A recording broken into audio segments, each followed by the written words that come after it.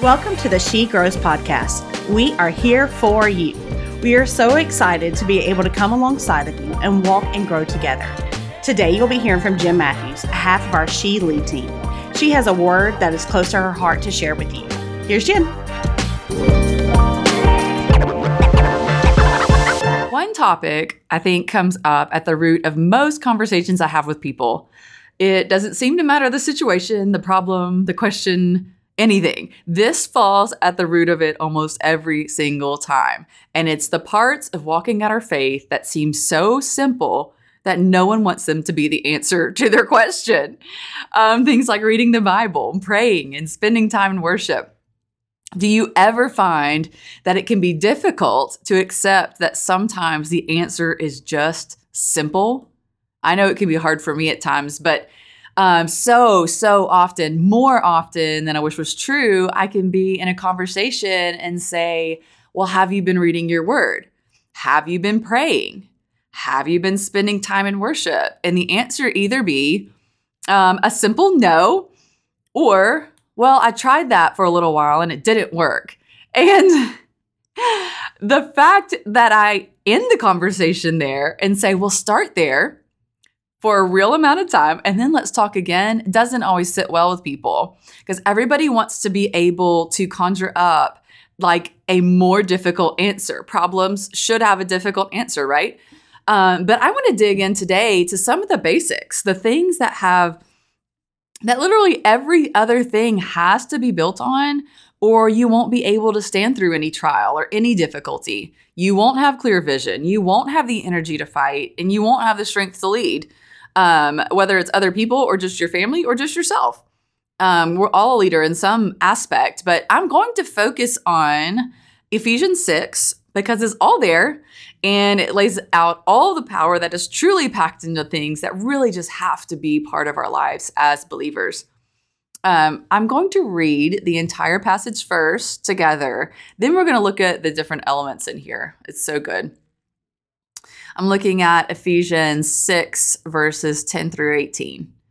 It says, a final word, be strong in the Lord and in his mighty power.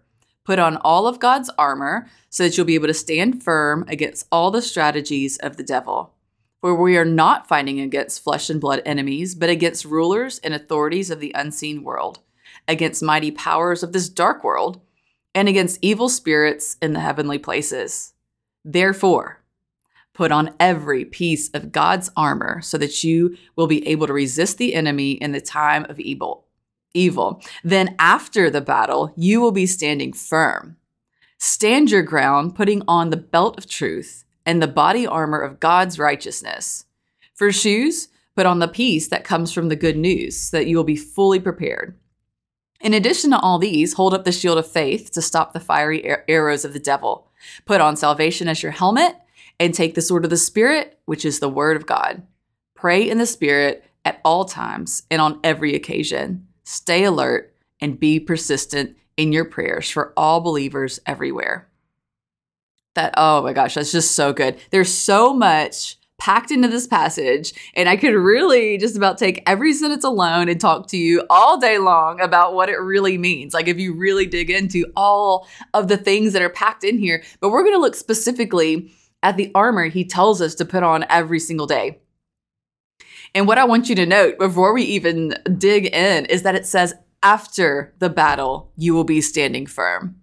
We will all be in battle. There is always something coming against us. So don't feel singled out when you're in a trial.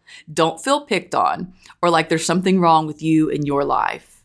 The truth is we're all going to encounter battles and hard times. And the difference in how you walk through and stand after the battle is whether or not you're fighting in your own strength or we are wearing God's armor.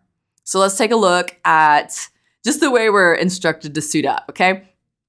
First, he says it's the belt of truth. He says, stand your ground, putting on the belt of truth. This isn't always easy these days, really. The truth that lines up with the word of God doesn't tend to be the truth that matches what culture communicates. I could get into a whole other discussion on real truth and relative truth and stolen truth, but for today, just simply put, If it doesn't line up with the truth of the Word of God, it's not for us. You can't be confused or swept into the thoughts of culture just because it's the easy thing to do. You have to be very, very intentional about the way we think and live, because walking in ignorance just because you don't want to have to confront issues isn't going to fly these days. There is no way to stand your ground if you haven't defined your ground based on the Word of God. This makes me think of when my son plays his VR headset, his little Oculus thing. When he first starts, he's got to draw a circle of where he is and where it's safe to be. Because if he doesn't do that, or if he does it wrong, he will fall down the stairs, or he will run into the couch, or he will run into the counter or something. Like, he's got to define the safe space for him. And I think of that every time I think about this, but you cannot stand your ground if you have not defined what the ground is that you're standing on. And that's got to be based on the Word of God. Truth. So the next thing is the body armor of God's righteousness. I looked up this word, righteousness, because I feel like it's a word that we can either assume the meaning of and lose it over time, or just not know altogether. Merriam-Webster, the dictionary, defines righteousness as acting in accord with divine or moral law, free from guilt or sin, morally right or justifiable, a righteous decision, arising from an outraged sense of justice or morality, and righteous indignation. So what does that tell us? Righteousness doesn't mean just doing the right thing. When I hear the word righteousness, it sounds like being right, doing the right thing. But it also means standing for the right thing. Righteous indignation is a passionate phrase. But more so, it doesn't just say our righteousness. It says God's righteousness. We're to put on God's righteousness. He tells us in Scripture the things that he hates and the things that he loves. And putting on God's righteousness is standing for what he lays out in his word, which is truth. Whoa, right? Okay, funny how all this ties together, right? It's almost like he meant to. So truth will lead us to God's righteousness. And the next is peace. I feel like this is an interesting next ingredient in our armor, peace. But here's what it tells me. It tells me that it's not our job or calling to run around fired up in righteous indignation, starting fights. It says for our shoes, we're to put on the peace that comes from the good news, so we'll be fully prepared. We're not to walk in fear. We're to walk in peace from knowing that God's promises a victory. We're not to walk in anger. We're to walk in peace that comes from knowing that God's grace is available to everyone. We're not to walk in defeat. We're to walk in the peace that comes from knowing that God prevails in every way over everything. We're not to walk in insecurity. We're to walk in the peace that comes from knowing that God has called us with a plan and a purpose. And all this comes from the good news of what? Of his word and our salvation. We're told multiple places in Scripture to let our speech be gracious, to live in harmony with the people around us.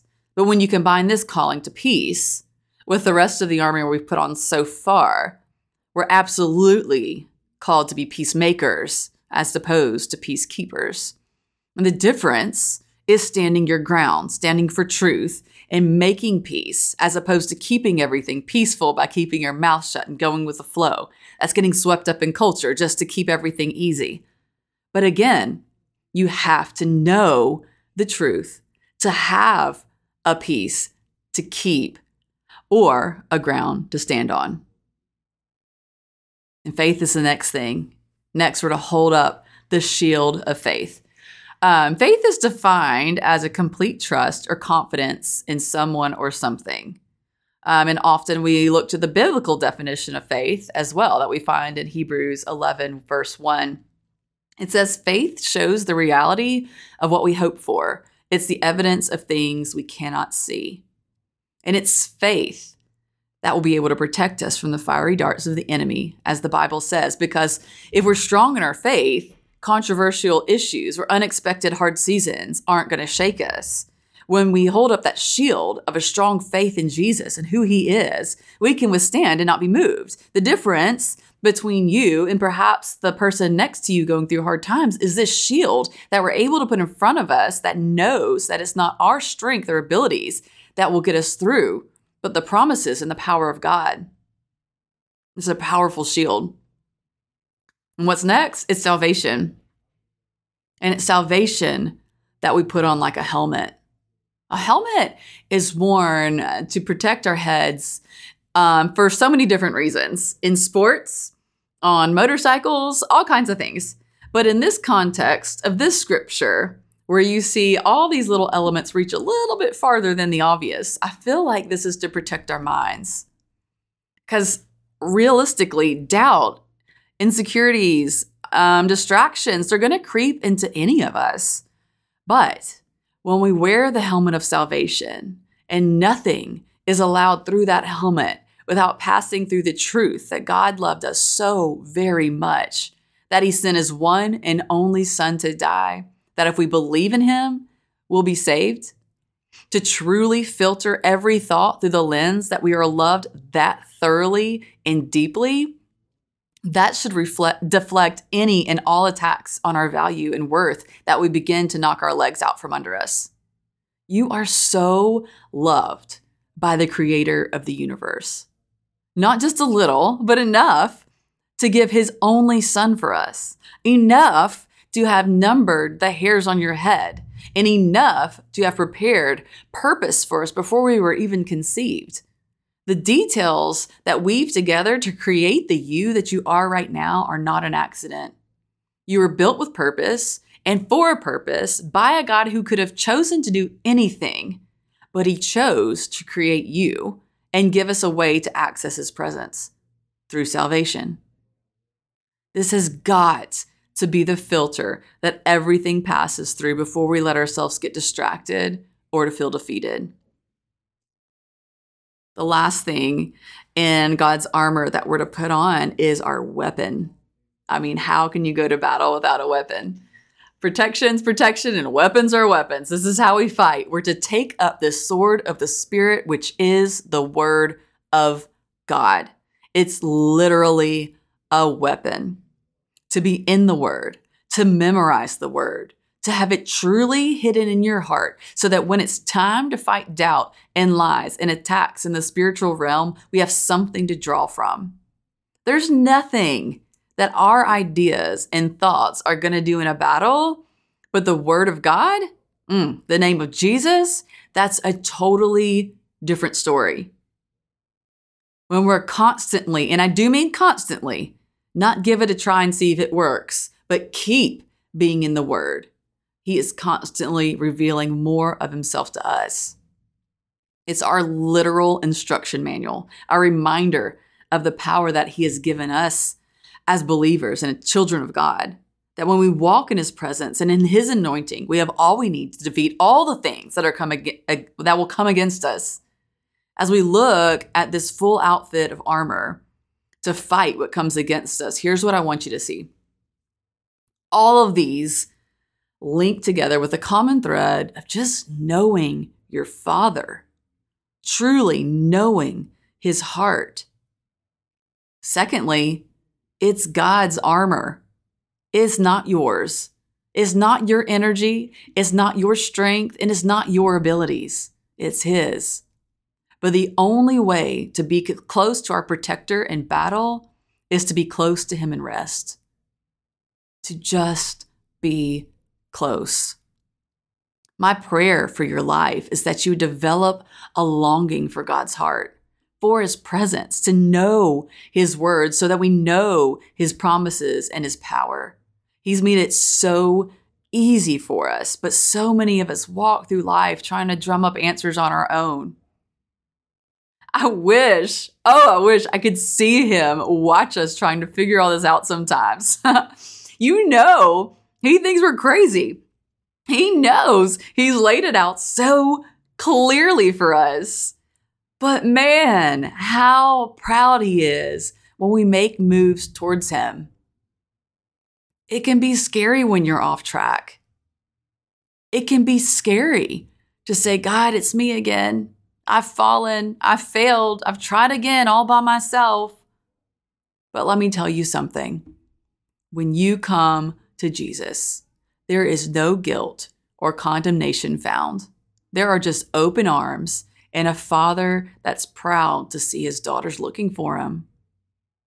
God, don't let anything stand in your way from knowing him. The answer is always right there in front of your face. So don't make it harder than it has to be. It's always the simple things. It's staying in your word and it's praying constantly, being in communion and relationship with your Father. You just have to remain in him.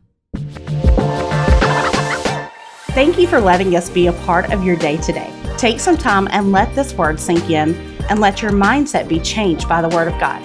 If you're new to reading your Bible and memorizing scripture and need help with where to start, please reach out. We would love to help you and point you in the right direction. Make sure to connect with us on social media so you're always in the know of what's going on, and definitely follow or subscribe to this podcast. Share it with a friend you know who would get something out of it too. We would love to get the word out and reach farther with the word of God that he has for his daughters. This is the one way that we can talk this out together. Until next time, keep growing.